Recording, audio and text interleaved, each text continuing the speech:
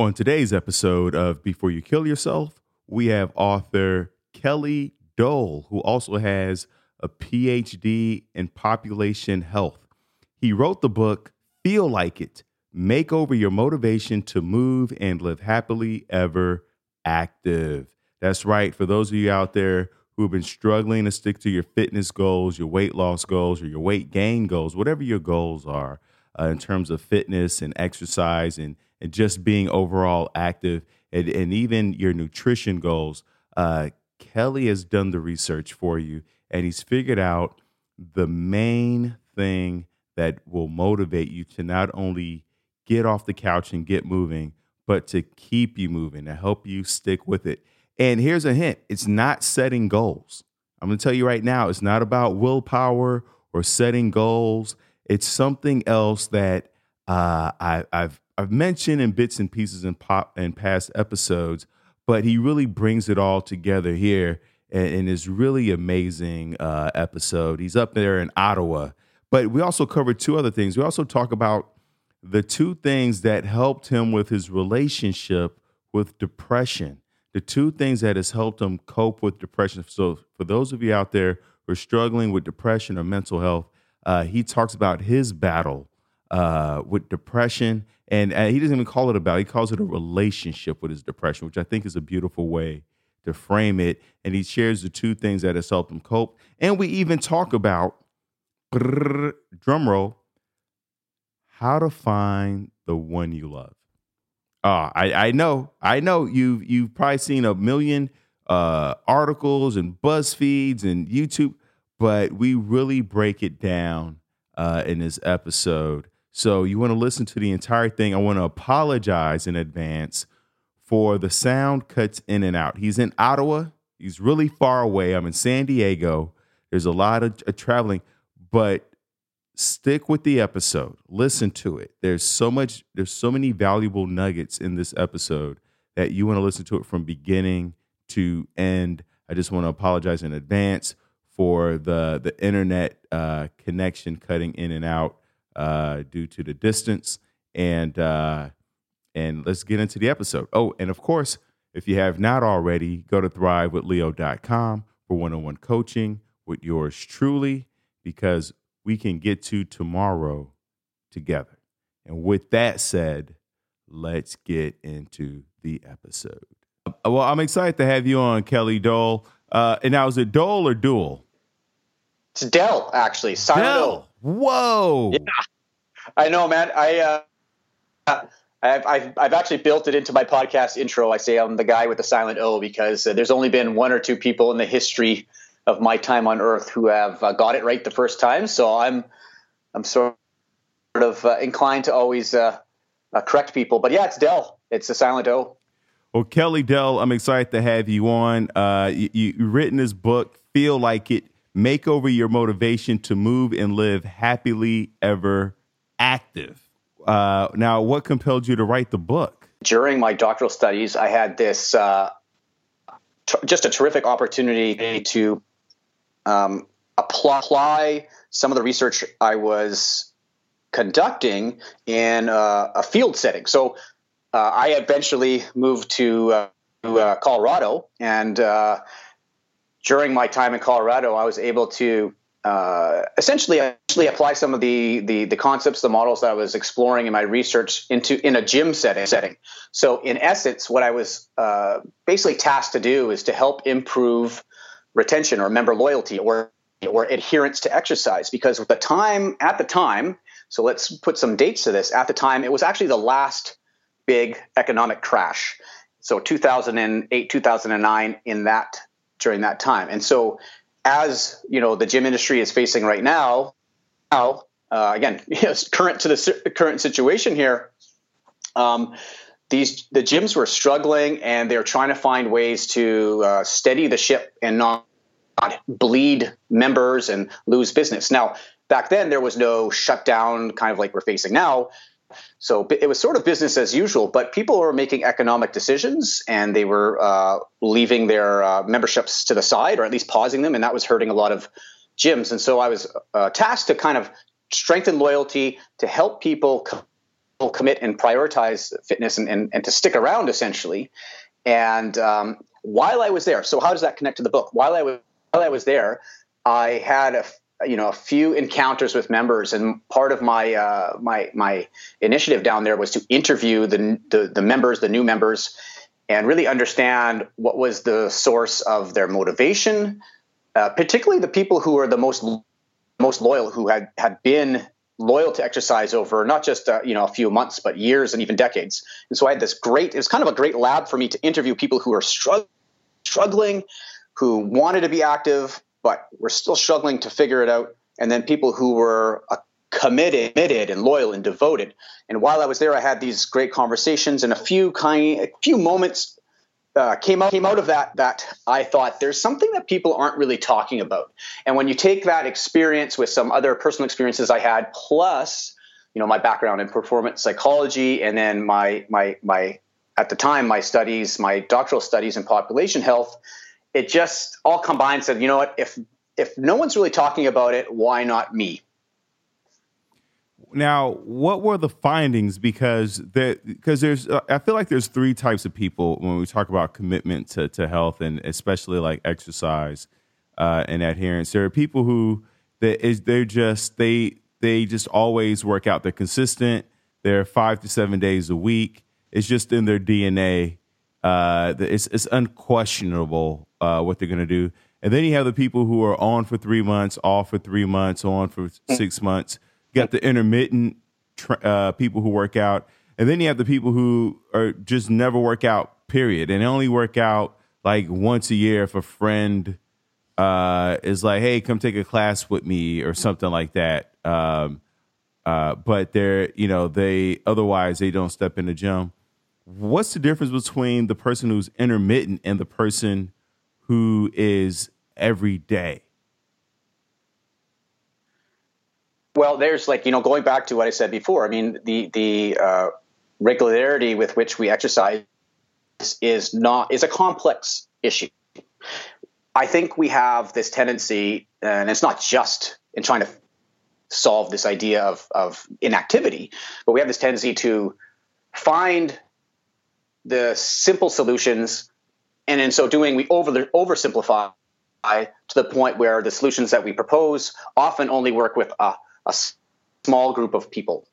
And so when it came to my experiences in Colorado at the time, one of the things I think that, so what was the main finding that came out of it? Well, I'll kind of boil it down to, it's a tale of two questions. This is what I often tell people. When people show up to the gym, and let's say they're just about to join the gym, and it doesn't necessarily have to be the gym. Let's say, one of your listeners out there, if you guys are thinking about getting active, you haven't been active for a while, we usually lead with a question. And that question is, what's my goal?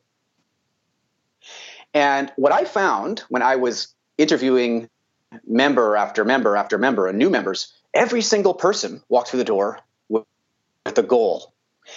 And what was that saying? That was saying that the goal can't be the solution. It could be part of the solution, but it can't be the thing.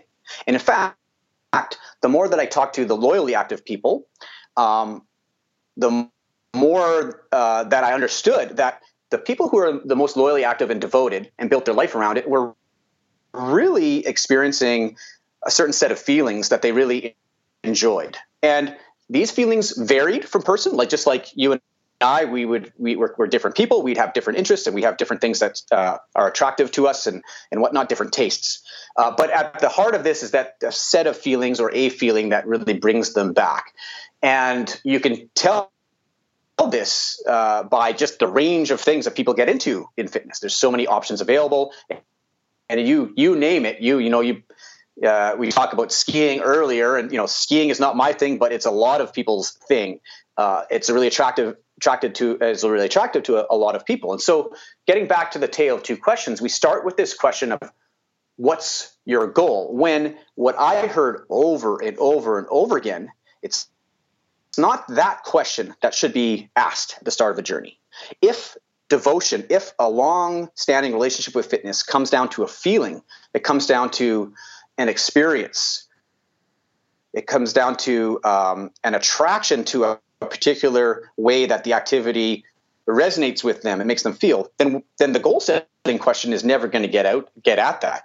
The question we need to be asking, and what of course is at the main premise of my book, is instead of asking what's my goal at the start of a fitness journey, how is it that you want it to feel?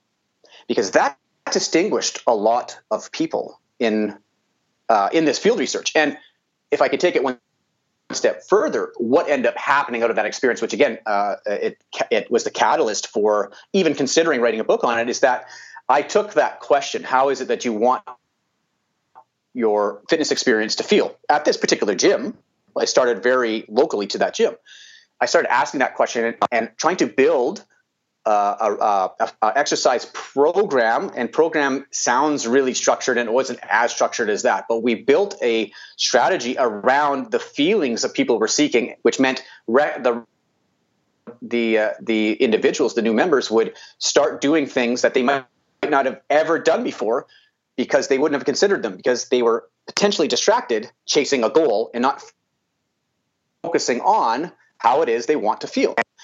And so the goal setting question, and so in my work, the goal setting question often became a distraction from what was the most important thing, commitment, which is that resonance with the activity. And there's certain layers, and I say it's a complex issue. There's certain things that come up, and you have to account for too. But at the core of it, without understanding how you want exercise to feel, and secondarily, how to make exercise feel the way you want it to, that's a skill involved. There's a skill involved. Without having that aspect covered, it becomes very hard to find things that really are worth committing to. Discipline and willpower can only go so far before that candle fizzles out, right? That candle burns out. You have to keep on pumping your tires over and over and over again. Eventually, we get tired of doing that. So even, and I always make this argument, you give me the person who says they're the most disciplined, they have the most willpower, et cetera, et cetera, et cetera. And that's why they keep on plugging away at their routine. And like you say, they're 5, 6, 7 days a week. There might be discipline, sure. And there might be the application of willpower, absolutely. But at the core, there's something a little bit more powerful, something that's sparking them enough to never lose sight of what they're doing. And it's usually some sort of love, at a bare minimum, a liking of what they're doing, a liking of their fitness choices, or they like how they perform those fitness choices, or at another layer, they like the atmosphere in which they do it. They like the camaraderie of the gym. They like the teams that they play, basketball on, or they love the guy, seeing the guys or the gals playing pickup basketball. There's something intrinsically attractive to it that keeps on bringing them back, apart from this idea of being disciplined and using willpower all the time. Well, that seems to be the allure to CrossFit, right? Like, people talk about the culture, the camaraderie, the feeling of community, all those things. Not just the picking up of things and throwing it down. It's the high fives and the timer and the chalk and there's so many elements to it that is just attractive to so many people that draw them in. And same thing with Soul Cycle. It's like you're in a class and people like talking about their fitness instructor and the music. It's just all these different elements. So to think about atmospheres is so true. And, here's my question. I know you didn't, really cover this, but it's part of it. I wonder if it would be the same thing in a relationship, meaning so many people we were watching a video the other day, and, people were talking about looking for the one and trying to find the one, and how do I know if it's the one? And I wonder if instead of looking for the one, you're looking for the feeling, the person who brings out a certain feeling in you that makes you feel attractive or that lights you up. And I wonder how much of that is synonymous with or correlates with the length of a relationship. Does that make sense? Absolutely. I mean, that's the main metaphor I use in the book, is that Often we look at fitness as a series of chasing outcomes, trying to, our body's a project, right? We're always trying to shape it. We're trying to improve it. And I will throw in there, we're trying to make it healthier, right? These are all projects. But at the heart of, sustaining physical activity in our lives, it comes down to the strength of your relationship with the activities that you choose. And I love, that segue that you talked about, in terms of love. And I had one person in my interview, and I allude to them briefly in the book. I had one person I interviewed. It wasn't as a part of this field research that I mentioned. It was my ongoing research, who essentially told me that, I didn't choose, it was obstacle course racing. I didn't really choose obstacle course racing. It chose me. And so there's less of a, for her, it was less of a cognitive, intellectual exercise than it was a matter of the heart. And I think the parallels are there for not just in fitness, not just in relationships, but we often get, we make a lot of our living intellectual and often too rational at the expense of listening to these resonances that that are available to us, that are telling us something about who we are and what almost, to take it a little bit more philosophical, but what we're meant to be doing. And in fitness, as is in love, I'd argue that if you're open, love kind of finds you when you're open to it. It's really hard to find when you're actively searching for it madly. And so that metaphor is absolutely applicable in fitness and our health. And so I've heard that over and over again is the words that I love it. I like it. These are all things that, of course, are feelings that we want in a lot of areas in our lives. In fact, we find them, and we find them through our hobbies as well. And the entertainment that we seek out. There's room for this analogy everywhere. And I found it pretty intriguing that relationship analogy really fit well with fitness too. So I bang on. I think you're exactly right that the love analogy really fits here. In fact, I talk about it quite a bit. It's one of my favorite topics. Like for most people, like if you ask them, and I do this a lot when I give my talks, I often lead with the question, like, how would you describe your relationship with fitness? And most people will say, it's a complicated one. But you have people who are going through a divorce. You've got people who are, they've taken themselves out of the game entirely. They're disillusioned by the whole thing, the fitness game, if you will. And then you have the people who are loyally married to physical activity, and they might even be monogamous with one thing, like CrossFit. You gave the example.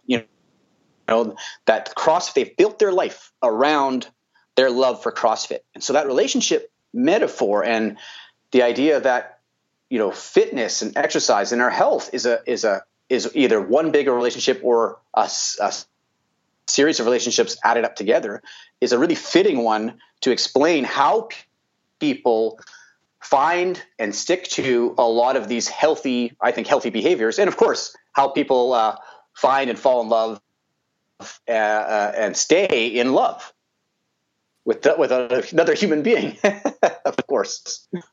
Kelly, how do you help? We talk about so it's not so much about chasing goals or chasing outcomes. It's about chasing a feeling or pursuing an emotion. How do we help people discover what feelings that they really are after? There's so many feelings and so many emotions, and I feel like we kind of live in a society where we're told not to trust our feelings or our emotions and to think logically and rationally. And we say things like, that doesn't make sense. So how do we help people who have been, especially men, we've been taught to stuff down and ignore our emotions. How do we slowly start to peel back the layers and discover what it is we're really trying to feel and that motivates us? Well, it's a great question. And I'll start with, it's the auditing the questions that we ask ourselves, the auditing the conversation we have with ourselves, but also, I I talk about this a lot. Another connection I try to make for people to just broaden horizons, open people's minds a little bit, is that a lot of the thoughts that we carry around, and you already introduced a few, like the whole suck it up, just stay disciplined and that's how you reach success. I mean, and that has a lot of cultural ties, and it's messages that it's been around for a long time, and men have been kind of trying to live by this rule, or have been, I would argue in a lot of cases, suffering by this rule for a very long time. And so we can't ignore the role of culture, because the culture that we swim in every day, and fitness has its own culture, and you can pick anyone. The culture that we swim in every day, the messages that we see, the images that we see, and the what we hear and see and smell in the gym, bringing it back to fitness, all of those things, they influence our mindset. There's a set of beliefs, there's a set of thoughts that are kind of a part of these cultures, and those cultures, those beliefs, those thoughts, like, no excuses. We've all heard that one in fitness, right? No excuses, perhaps the biggest one of them all. No excuses. Those things, those beliefs, culture affecting our mindset, which is a series of these beliefs, actually affects how the methods we take to get and stay active. It affects our decisions. And if we are not careful, if we're not aware, then we can be on autopilot, and we're just becomes this this cultural drone without a strong identity about who we are, just by fulfilling what these cultural norms are. And so to say that to suck it up, it's a countercultural idea to kind of go against that and say, hey, listen, that's actually unhealthy for me mentally.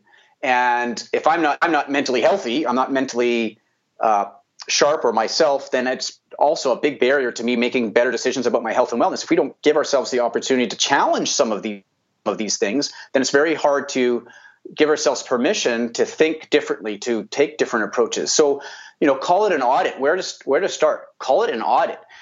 Where are the things in your life that they don't feel like a fit? What are the questions that you're asking that just aren't working for you? I bring up the goal setting question a lot as an example. How often have you been using goals as a way, or what is my goal, that question, to try and guide you into another fitness journey, only for it to lead at the same place, which is back where you started, right? And so we have to be able to audit that, because essentially when you look at how these things all connect, that culture affects our mindset towards the thing that we're interested in, fitness in this particular context, and that mindset affects the methods we take. So what decisions we take. Some, they take CrossFit. It's a very tough, gritty sort of activity. Well, that doesn't fit just everyone, but people try to force it, and sometimes they injure themselves, but also they feel pretty badly about themselves when they can't make it work, when they actually don't like it, and they think they're the problem, when essentially it's just that they're not necessarily guiding themselves by the right question to honor that feeling that this doesn't feel like a fit. Because ultimately, that mindset, that the mindset that begets these methods, these choices, ultimately that affects your motivation. That's the chain, and the motivation is what's really going to keep you going after things and getting you up in the morning. So, where to start? I think the first place to start is to catch, what your beliefs are, what questions you're asking yourself, and, at the end of the day, is that, or parts of that, really working for you? If it's not, then, and I think a lot of people listening, can come to a quick determination, then, use that self-awareness to think, well, what can I do next? And so that's where I kind of, with my work, I say, well, if you can change, sometimes when you can change the question, you can change the game. And, pulling it back to our health and fitness, that's why I pull people away from the goal setting question, because I think that's one of the biggest distractions we all face, not just in fitness, but in a lot of places. We don't think about how we want life to feel, or the thing we're doing to feel. And that gets us into these places where we feel lost or we feel stuck, and we don't know how to get ourselves out of it once we get there. I love that, auditing, because so many times we have this idea that to make a great change or to go in the direction that we want, we always think about adding things when really we may need to remove things like old belief systems and values. So I love that idea of sitting down and, we do the IRS, the financial audit once a year, but and we spend a month on that kind of stuff, and we bring somebody else in to help us with that. And so I'm really resonating with the value of okay, if you can't afford a therapist every week or every 2 weeks or whatever, just bring them in, once a month or once a year, and just help you do an audit of your beliefs and your values to help you get a little closer to what motivates you and what excites you and lights you up to because it is a process, and it's something that some people may connect to in a few days or weeks or months, and some people it could take a couple years for whatever reason. So don't be afraid to connect with somebody. I'm talking to the listeners now. Don't be afraid to connect with somebody and bring somebody in. You don't need a tax person. You need a feelings person or something. I don't know. Yeah. But yeah, I resonate. Well put. I resonate with it because, and I've said this on a previous episode. My girlfriend now, we just started dating in October, and before I met her, I did an audit, and I did exactly what your book speaks to, in that I was like, all right, these relationships aren't working out. I've been with some great women. I have nothing bad to say about them. I'm friends with still most of them, and I was like, but what's the missing piece here? And then I realized it's like I'm chasing these external things, and really I've been wanting and needing a feeling, and I need to feel like there was growth in the relationship. In the past, I've been with some great women, but I didn't feel like we were growing together. I felt like she was doing her thing, I was doing my thing, and then we did things together, but I didn't feel like we were growing together. And I was like, that's the feeling I want in my next relationship. I want to feel like there's growth, like there's partnership, that we are moving forward together. And I have that feeling now with my girlfriend. So it definitely does translate from the gym into, we only been together since October. Who knows if, she's sitting right next to me, but what a difference, because what happens is in the moments where it's challenging and obstacles and things flare up in a relationship, I always remember the foundation of it, and I go and so I revert back to that. I ask myself, does this affect the growth of the relationship? And if the answer is no, then I can let it go. And I think that's the importance of knowing and connecting to a feeling versus something external that can come and go.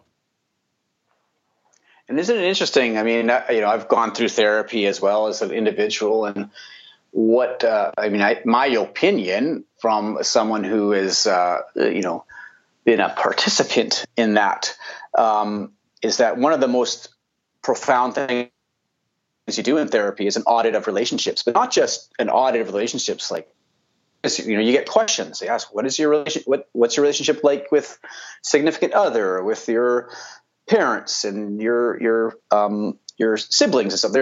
There's an audit of those things because they reveal a lot of information. But it's also one of the very first, when we talk about like your relationship with your parents and siblings, that's your very first culture that you're stuck in, and so there's a lot of things that come out of that, and that's why I think you can relate to it from some of your work too. It's like that's why this idea of culture and background is an important part of the conversation. And it's not just in fitness, but in a lot of other areas.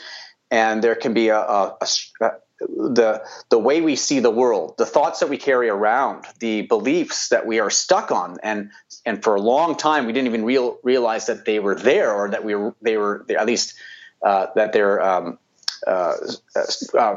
controlling or maybe harming our lives in some ways. Those things come from somewhere, and it comes from these early cultural experiences, family culture and whatnot. And so that, I'm bringing that up because sometimes when, and again, I'm no expert on relationships. I'm not I'm not a counselor in that aspect, but it would make sense to me to look at what we're exposed to as young men and the culture that we are part of when we're learning about relationships or women or men, or it doesn't matter. We're learning about those relationships early on, and how perhaps it set us up for a mindset towards love and whatnot that was part of the problem for us, part of the obstacle from us finding what really fit us. And so we end up,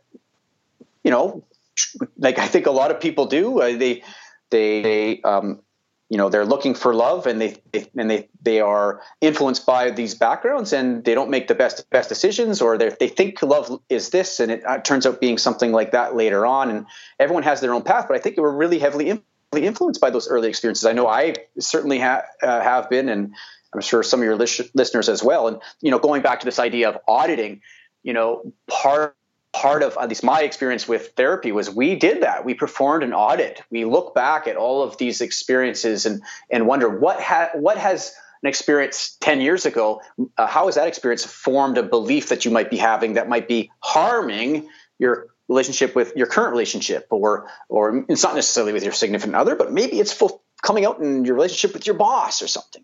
How are those experiences possibly doing that? Now, again, I'm not a counselor, I'm not a therapist, but that's from my experience. That's one of the most fruitful exercises, to be reflective in that way, just to kind of see that programming that's going on, that program that we've got running in our heads about, and those beliefs that about relationships that are maybe not serving us the way that we would like them to serve, or that we would hope them to serve. You bring up a good point about going back and looking at our childhood and seeing what kind of beliefs are formed. Because we do have these loops that run that we're not aware of. When we talk about, I had somebody on who said self-talk is not what you tell yourself. It's what is always something to the effect of, it's what you've always been telling yourself. Like even when you're not intentionally trying to talk to yourself, it's that loop that's constantly playing in the background. In the morning, in the drive to work, on the drive home, when you're in the gym, leaving the gym, all those different things. I guess my question is it also beneficial to be aware of and track feelings that you want to avoid?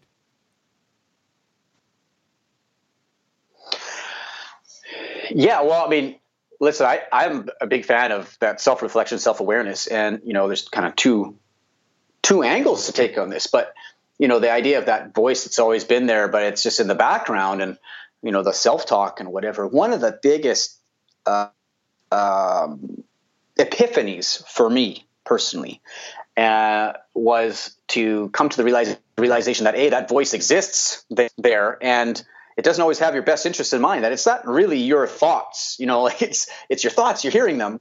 But if it really was you, really truly you, then who is the one listening to them? And that kind of distinction that, we can create some separation between these negative thoughts and who you kind of truly are. And there's a peacefulness and a stillness that I experienced through that. And so being able to recognize, that distinction can be made, but then, okay, what is it that I'm hearing, or I've been kind of hearing forever? So it's been so chronic that I don't really realize it's there, but it is affecting me.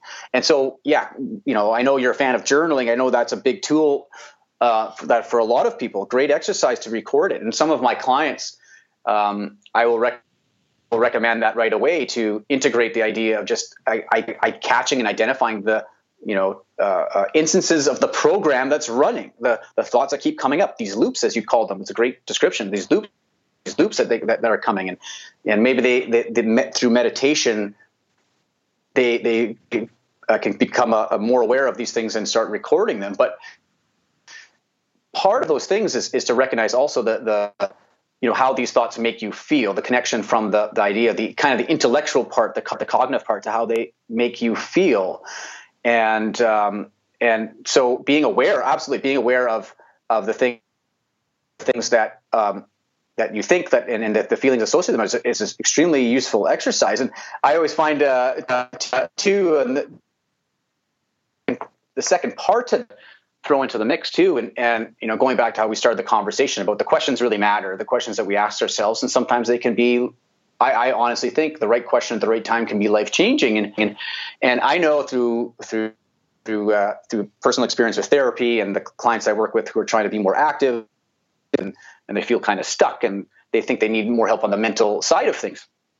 When we take that side of things, people are very quick to describe how they don't want to feel, or the feelings that they have that they don't want.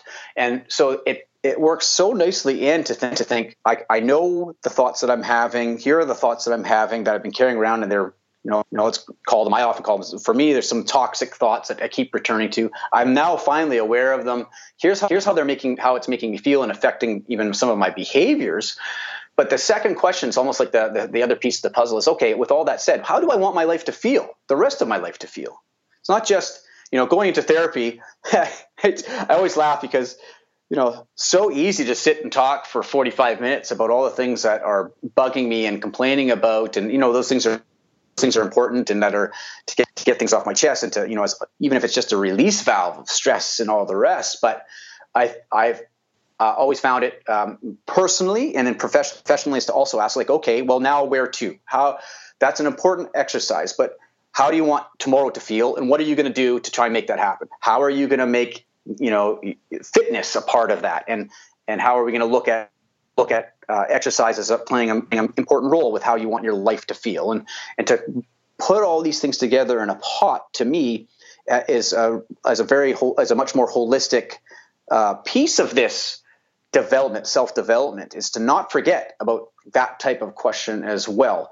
And so that's how I kind of see all these things. And I know you've got some great tools, and you've probably talked to them in detail in some of your past episodes, and they're great. There's some things available to us that are great to catch these thoughts, to catch these feelings, and to make sense of them. And just casting light on them in itself is one of the biggest steps of all in this whole process, because without taking that first step, we keep staying stuck in the program, the thoughts and the beliefs that are not serving us, that are kind of holding us back and in a lot of ways, making us unhealthy without an obvious exit. You talk about so many different ways to track and capture. We discussed journaling, which I'm a huge fan of, but I love writing, and I understand that for a lot of people, writing is not. They don't like it. They don't love it. They don't. They're not big readers. They're more visual, or maybe they struggle with dyslexia. What are some other ways we can capture those beliefs and ideas and thoughts? Well, I mean, then there are various degrees of even the writing, right? Just making notes versus writing an essay. I know people will journal and they do, for all intents and purposes, they do like it. And there's a therapy in the process of creation, right? So that's the writing side. But just taking notes in general is important. But I would say, honestly, you brought it up early in the show, and I know this is a strong message for your listeners that you've been sharing for a long time, but it really is having an outlet, a neutral outlet to talk to a therapist, counselor.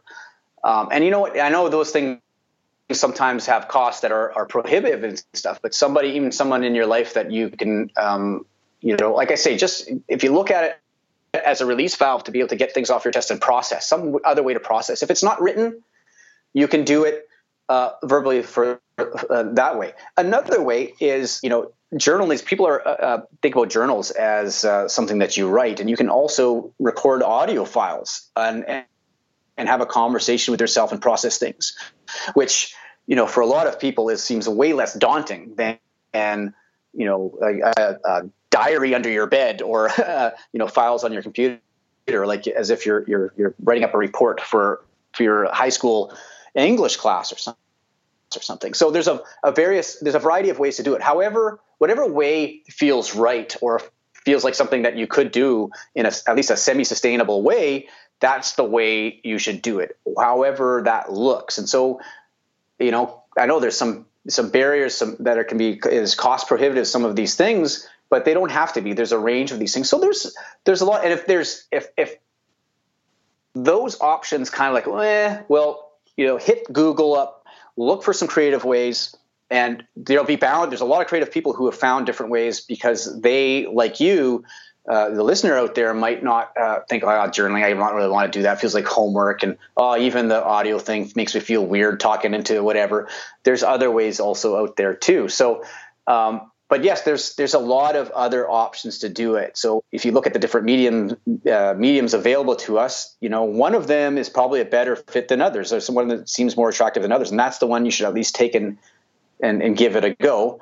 And work your way from there, and then keep trying stuff if that isn't a fit. There's so many different feelings. Have you found that there's some feelings that that motivate better than other feelings? I've got this. Part of my research, I started asking this question. As part of this intervention way back, we talked about the start of the interview, and I was asking people how they want their fitness to feel, how they want exercise to feel, and it's a very difficult question to answer. And so I came across that resistance, not necessarily intentional resistance, just that barrier that people struggle with that question. And what I did, and I'm going to get to your to your question, but what I did is I asked the most loyally active people I knew, and the people who I was encountering, I asked them what it is about the thing that they really like that really brings them back. And they talked about these feelings, and they used certain language, like feeling peaceful, adventurous, and this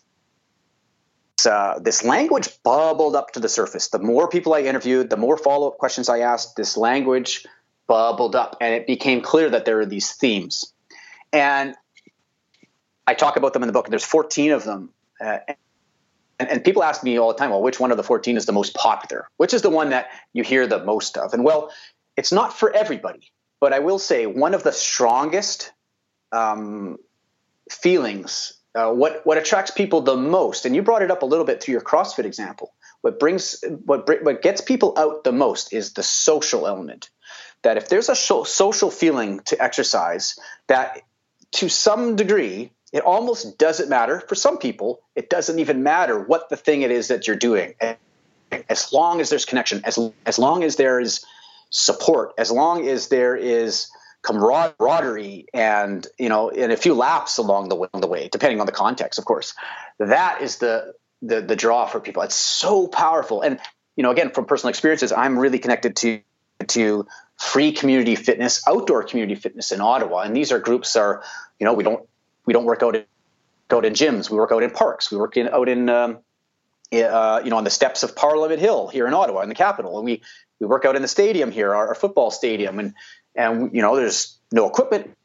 We use bodyweight stuff. We get creative, but it's super, super social. The group particularly that I'm most fond of is November Project, which also has chapters in LA and several in other places in California. And the main component of this, and there's a workout, you're working hard, you're doing healthy things, you're getting stronger muscles, you're building endurance, all that stuff. But if you look at the group, there's a wide range of, let's say, physical ability and capacity. There's a wide range, but the one thing that connects everyone is this social component. People are there to connect with their community. Some people they might not even know from week to week, but they connect with them, they make new friends. It pulls them out of their routine. It's a bit goofy at times, but you have this beautiful pot of people that are connecting in this unique way. And so the number one feeling through fitness that I hear most often is the social component. I'm doing it. My motivation is social. And if that's your motive, if that seems like that's your kind of thing, to some degree, it's almost like you could almost do anything that has a social component. CrossFit is strong camaraderie, a lot of team-based activities. They promote these things, and it's and it's that shows the signs of successful movements that are going out there, and some of them, again, you don't have to pay a dime for, but successful things because they build a community. But it's not like, we're just going to use the word of community, a buzz phrase, a corporate word. It's something that people can feel because the people involved, the leaders involved, they take certain actions to facilitate that, to make people feel like they belong. And it doesn't matter what your ability is. It doesn't matter what your story is. You belong here with us. And that's a powerful thing. And, in terms of mental health, to fold that into, it's a super powerful thing because we know, I know you'll be well versed in the research too. But social isolation is one of the most harmful things. And we're getting a time right now where it's going to be at the forefront of a lot of concerns for a lot of people, of being hemmed into their homes and not being able to interact positively or see their friends in person or go to the gym, go to CrossFit. Like this is, and it's going to be a while, depending on what parts of the country you're in. It's going to be a while. So this has an effect, and you're going to see how, the withdrawal, what it's going to be like for these people as the weeks go on, the withdrawal from that, and how mentally important it is, because it gets really hard. It gets to be a grind. And so the social element of fitness is a feeling that really drives the motivation for so many people. That's the most popular one. But again, there's 14 others. And so you can actually, when I go through this exercise of asking the question, how is it you want, your fitness to feel? If that's really going to be the main driver, the main source of commitment and devotion over not just the next couple of weeks, but months and years and et cetera.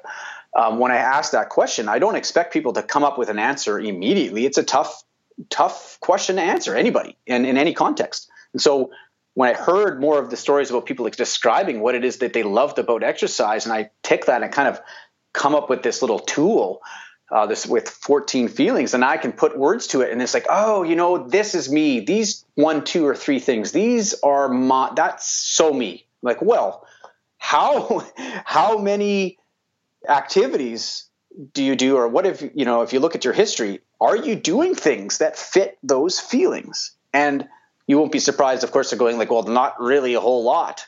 Well, maybe that's part of the trick here, is to find a fit based on feel. I love that. Find a fit based on feel. Is that going to be the title of your next book?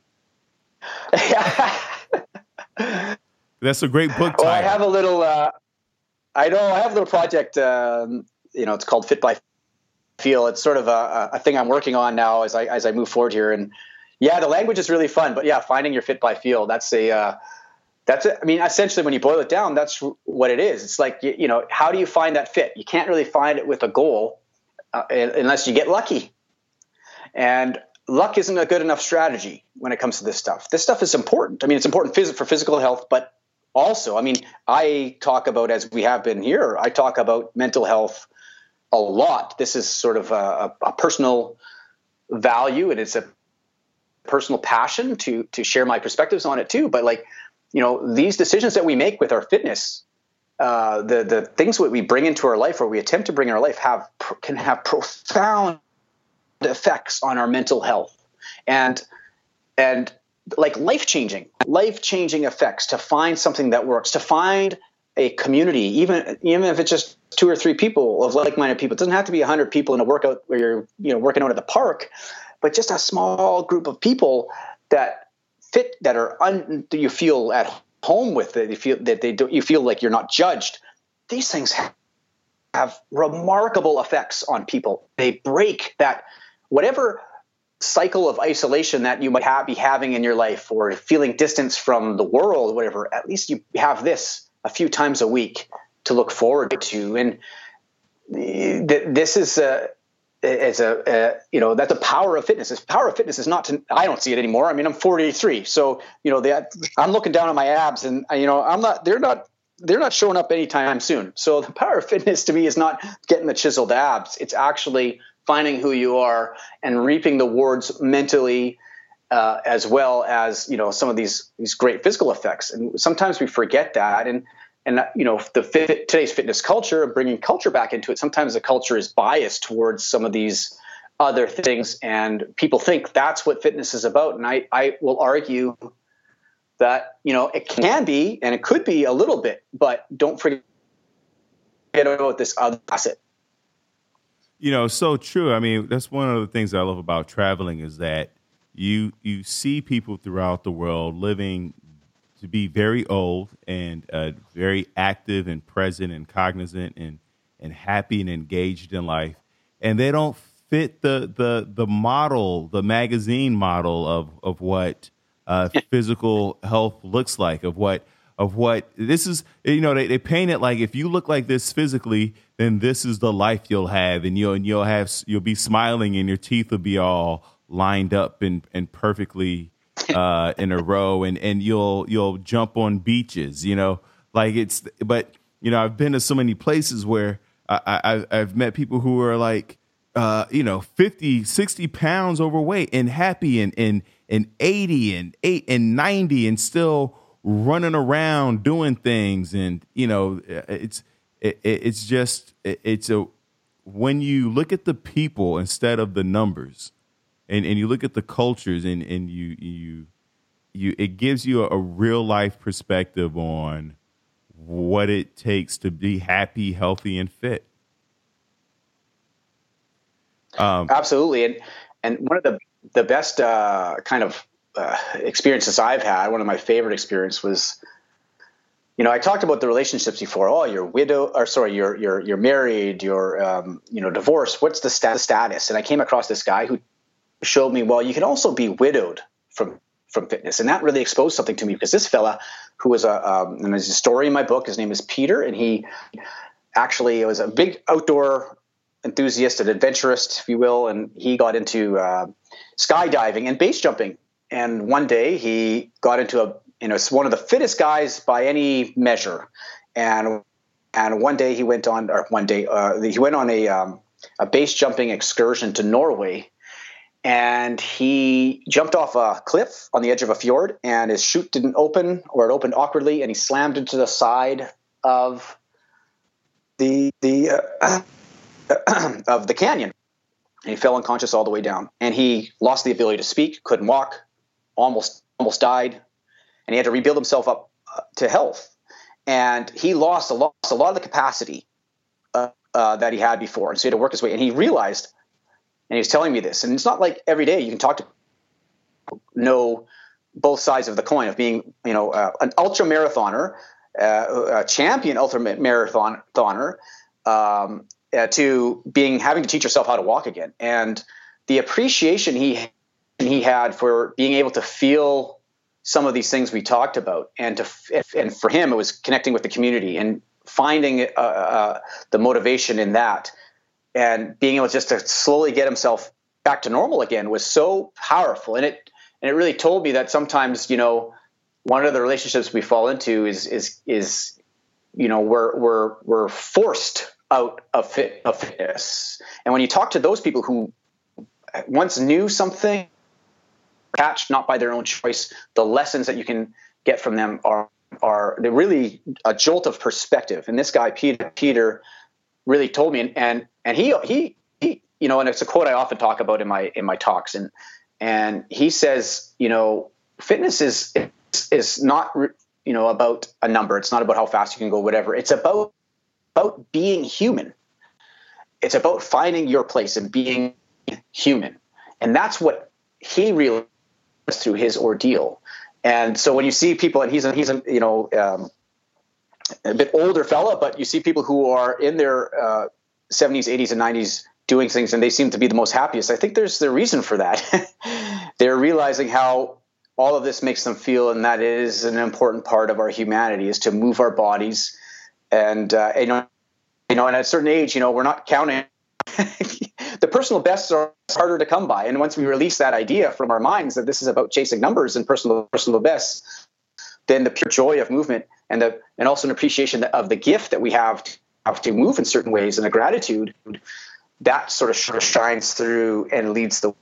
I think that those lessons are valuable to learn, and if we can learn them early, and I wish I learned when I was 18, 19, we can learn them early in life for the rest of it.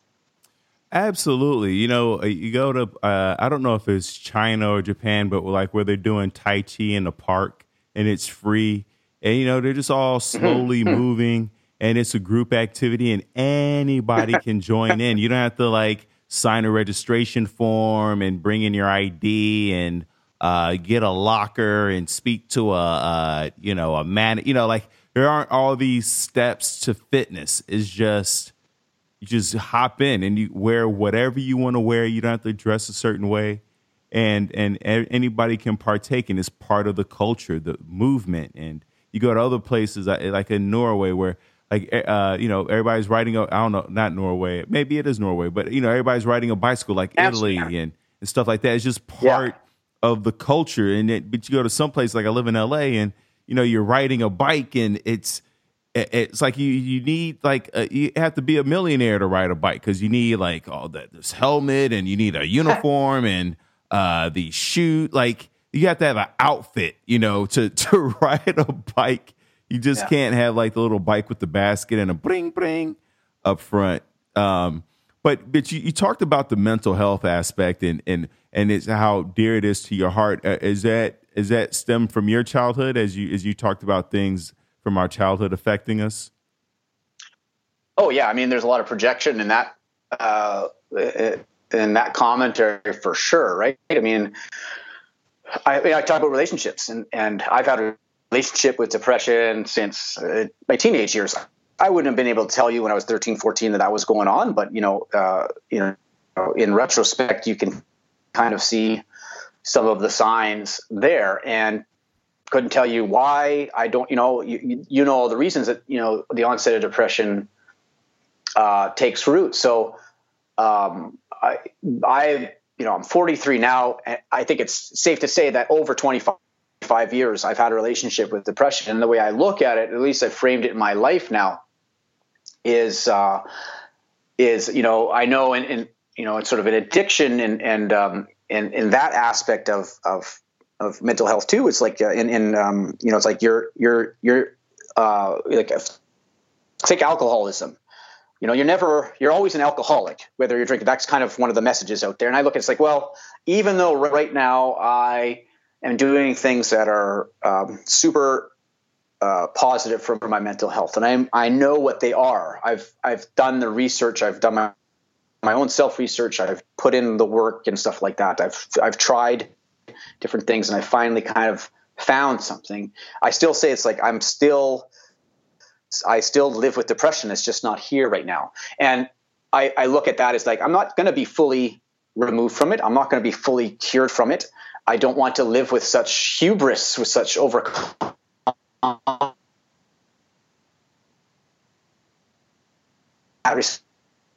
taking gas and doing the things that are important to me. So I've got this track record of depression, and it was a big part of,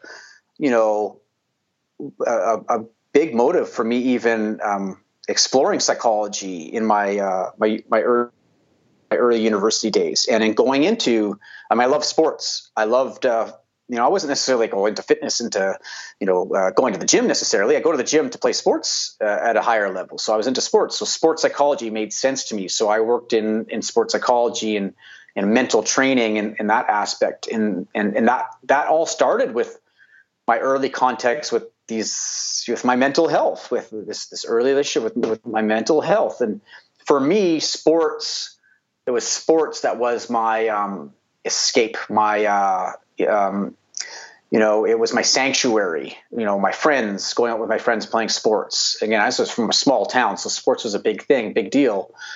So playing baseball, playing hockey in the winter, basketball, all those types of things. I needed that. That was important. I didn't realize how much I needed it until you get a little older and those things sort of dissolve away. The formal structures of your youth sort of break apart, right? As you graduate high school and even if you get out of college, and then you don't realize how vulnerable you are when those things are taken away. And that's what really hit home for me. That's when some of the hardest parts of my journey have been when I was like, I gave you an example, when I moved overseas to England, didn't know anyone, lived on my own, this great job, but in a country I didn't know a lot about. I mean, I knew enough. I mean, it's not super foreign, but still a lot of social isolation. And wow, then it hit me of what had been going on in the background, the program in the background, because I could hear it loud and clear at that stage. And so my 20s were fraught with these episodes and unhealthy behavior. And even though I knew intellectually kind of what was going on, I knew about this, about mental health and mental health issues and even specific things to do to improve your mental health. Even though I had all that knowledge, still wasn't enough. It's not always about the knowledge to do the things. And, I talk about this, we've talked about relationships and attraction. I mean, I talk about attraction a lot. The one thing that, depression does to someone is it absolutely kills their ability to self-start. It is a self-starting killer. It will, you don't want to do anything. You don't want to get off the couch, even if going for a walk or a run or a ride or going for a swim, whatever it is. It's good for you. You just can't bring yourself to do it. And so I really needed something rather profound to kind of pull me out of that. I needed something so attractive, so powerful to pull me out of that. And there's two things. I don't really talk about that, one of them in the book a whole lot, but one of them was finding yoga, which is part of my journey, an important part of my journey, but also was the awareness that I needed to be outside more. I mean, being outside, whether it's walking, running, mountain biking, whatever it is, being in some way or shape or form in touch with the outdoors is super important to me. And I wasn't getting enough of it. I was starving myself. And once I had some experiences and I could feel that, it was like, okay, the self-starting became a little easier if I started to choose activities that fit those feelings. And I found that originally through running. When I was in the UK, I started running trails a little bit, entered a few races and whatnot. And over the years, that's been the mainstay for me, is connecting to my consciousness through yoga. And then, of course, as almost any activity outside, but primarily running trails and mountain biking.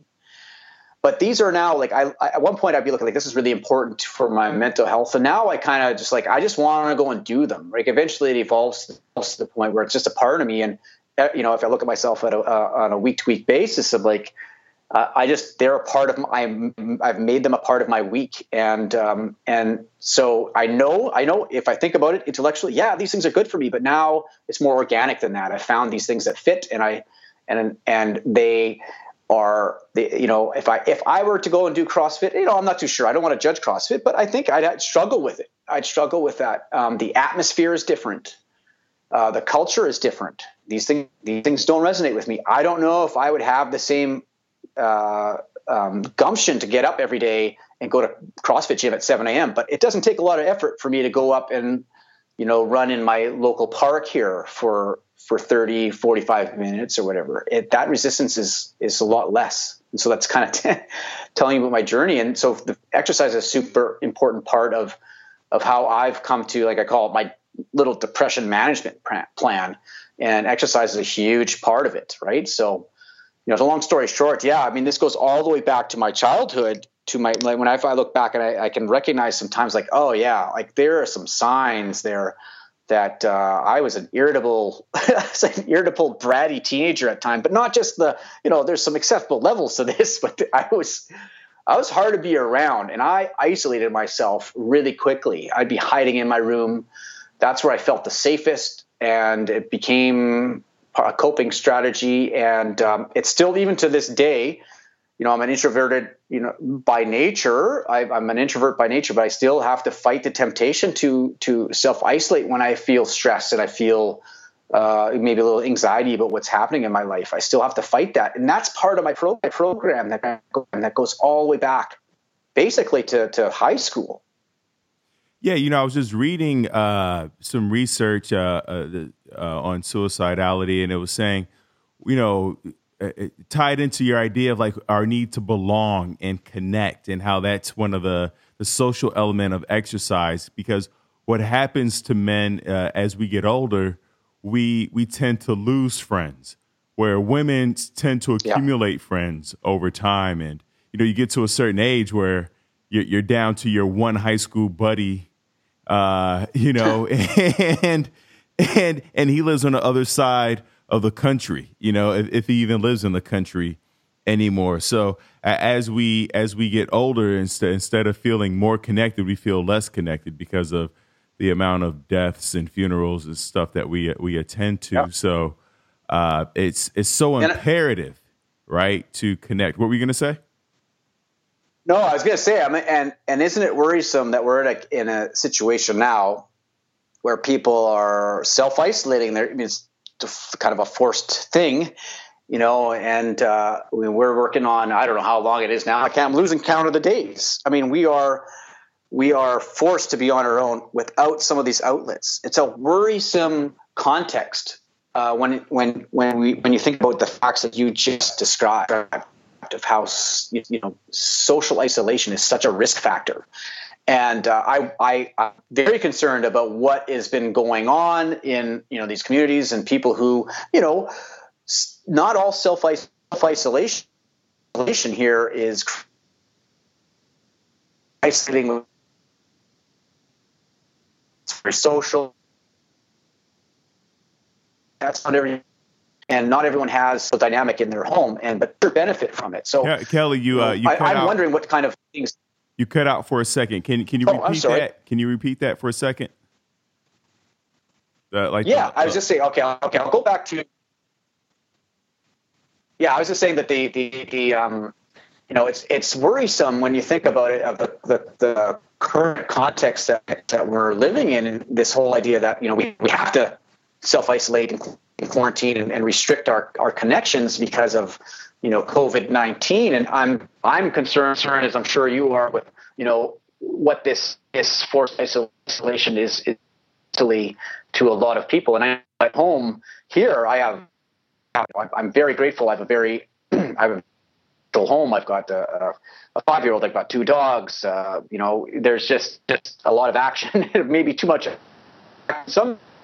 But there's people are more alone than that, and they're feeling alone. And it's I just worry about what we're going to see and hear coming out of this, about how people have coped with this, and it just goes to show. It's like, I know you mentioned all these things. It's like this. It's social isolation is such a huge risk factor, and here we are. There's a lot of people socially isolated more than normal, not by choice, and so and I just going to be timely that a few of my friends, you talk about how our relationships over time, particularly men, they get smaller and shorter. We get a little more distance, and I've had it wasn't even my idea, but an old high school friend of mine, bringing up high school, said we got to start having these Zooms. Once a week. So every Saturday, where are we going on Saturday night these days here in Canada? At least we're not going anywhere. So we hook up on Zoom, and there's the 4 of us, and we kind of talk about stuff. And it's the most we've talked in maybe 10 years on a regular basis. And there's things we can be doing more of, and there's these great tools available to us. Thank God there's these tools available to us. But it's not lost on me how those little things can break us out of the isolation, how impactful they can be, especially at a time when you really need it. So, because it's when we're hunkered in here and waiting for things to return to normal, it's a lot of time to be alone with our thoughts and whatnot. And our thoughts often are not great when we're home alone and unhealthy. Yeah, but besides yoga and getting outdoors, are there other ways that you intentionally connect with others, being an introvert?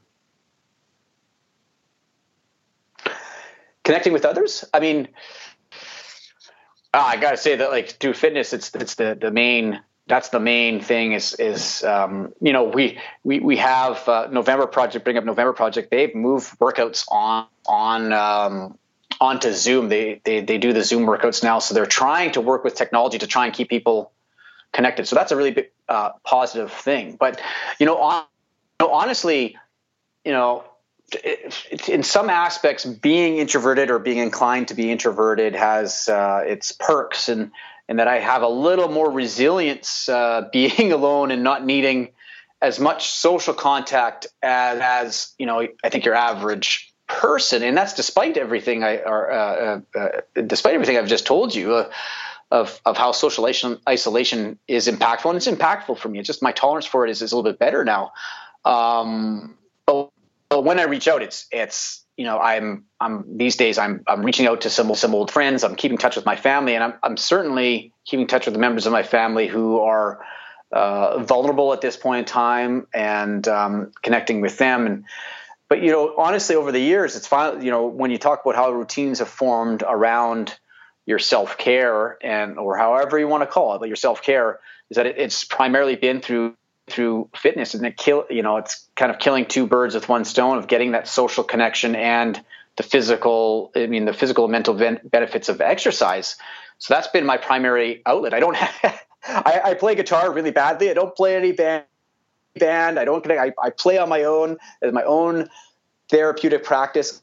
I meditate as well, a very solo activity.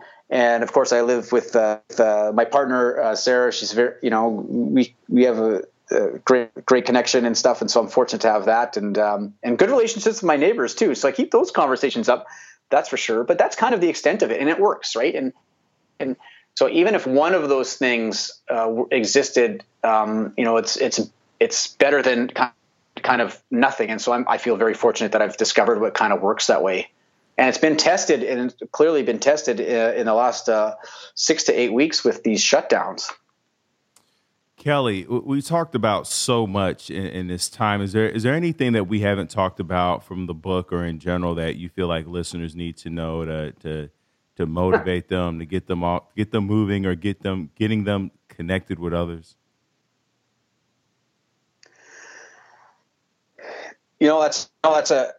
That's a great question. I mean, we're at, especially during this time where we are isolating. It's a great time. I say to people, it's like, well, I'm getting kind of bored, or I'm feeling down, and whatever. It's a great time to be experimenting. It's a great time to try some new things. And yeah, you might not have access to gyms, you might not have access to certain things, and you're restricted to going to places, but there's things you can try. Like there's tools. Like if this public health crisis were 20, 30 years ago, it'd be very different. We wouldn't have the library of things that we could tap into on YouTube, like workouts and yoga practices, or or guided meditations. We have these things available to us, and so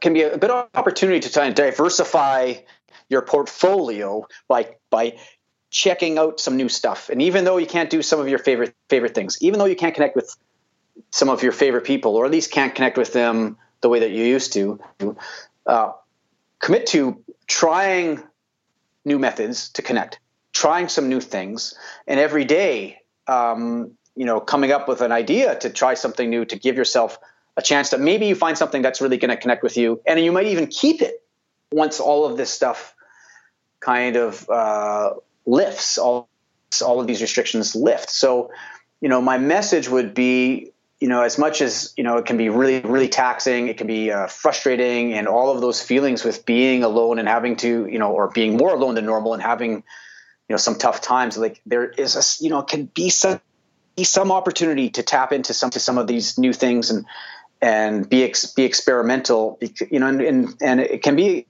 an important discovery during this time, and who knows what legs those discoveries will have going forward. Kelly Dell, I really appreciate you taking this time. You're up there in Ottawa, so and I know it's cold. I hope the conversation kept you warm. I hope we brought you some warmth up there. But I always ask everybody this, all my guests this, because I always imagine that there's one person listening in who may be on the precipice of ending their life. Before you kill yourself, what would you say to them, Kelly?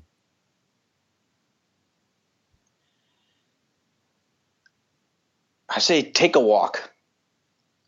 Take a good walk.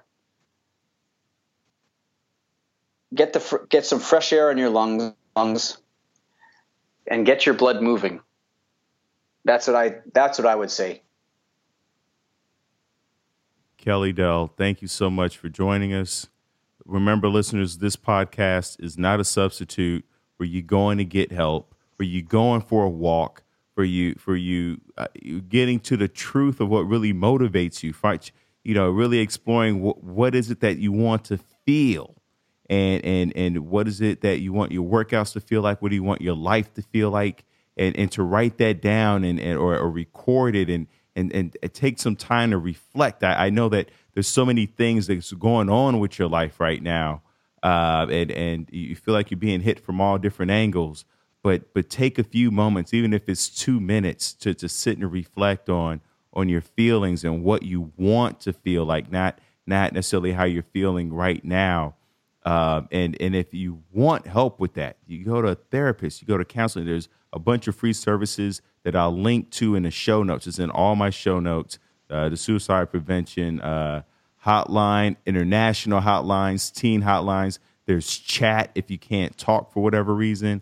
There's online therapists, and you can always go to thrivewithleo.com for one-on-one coaching with yours truly. Kelly Dell, please plug your books, plug all your things. Where can people find you? Where can they get the book?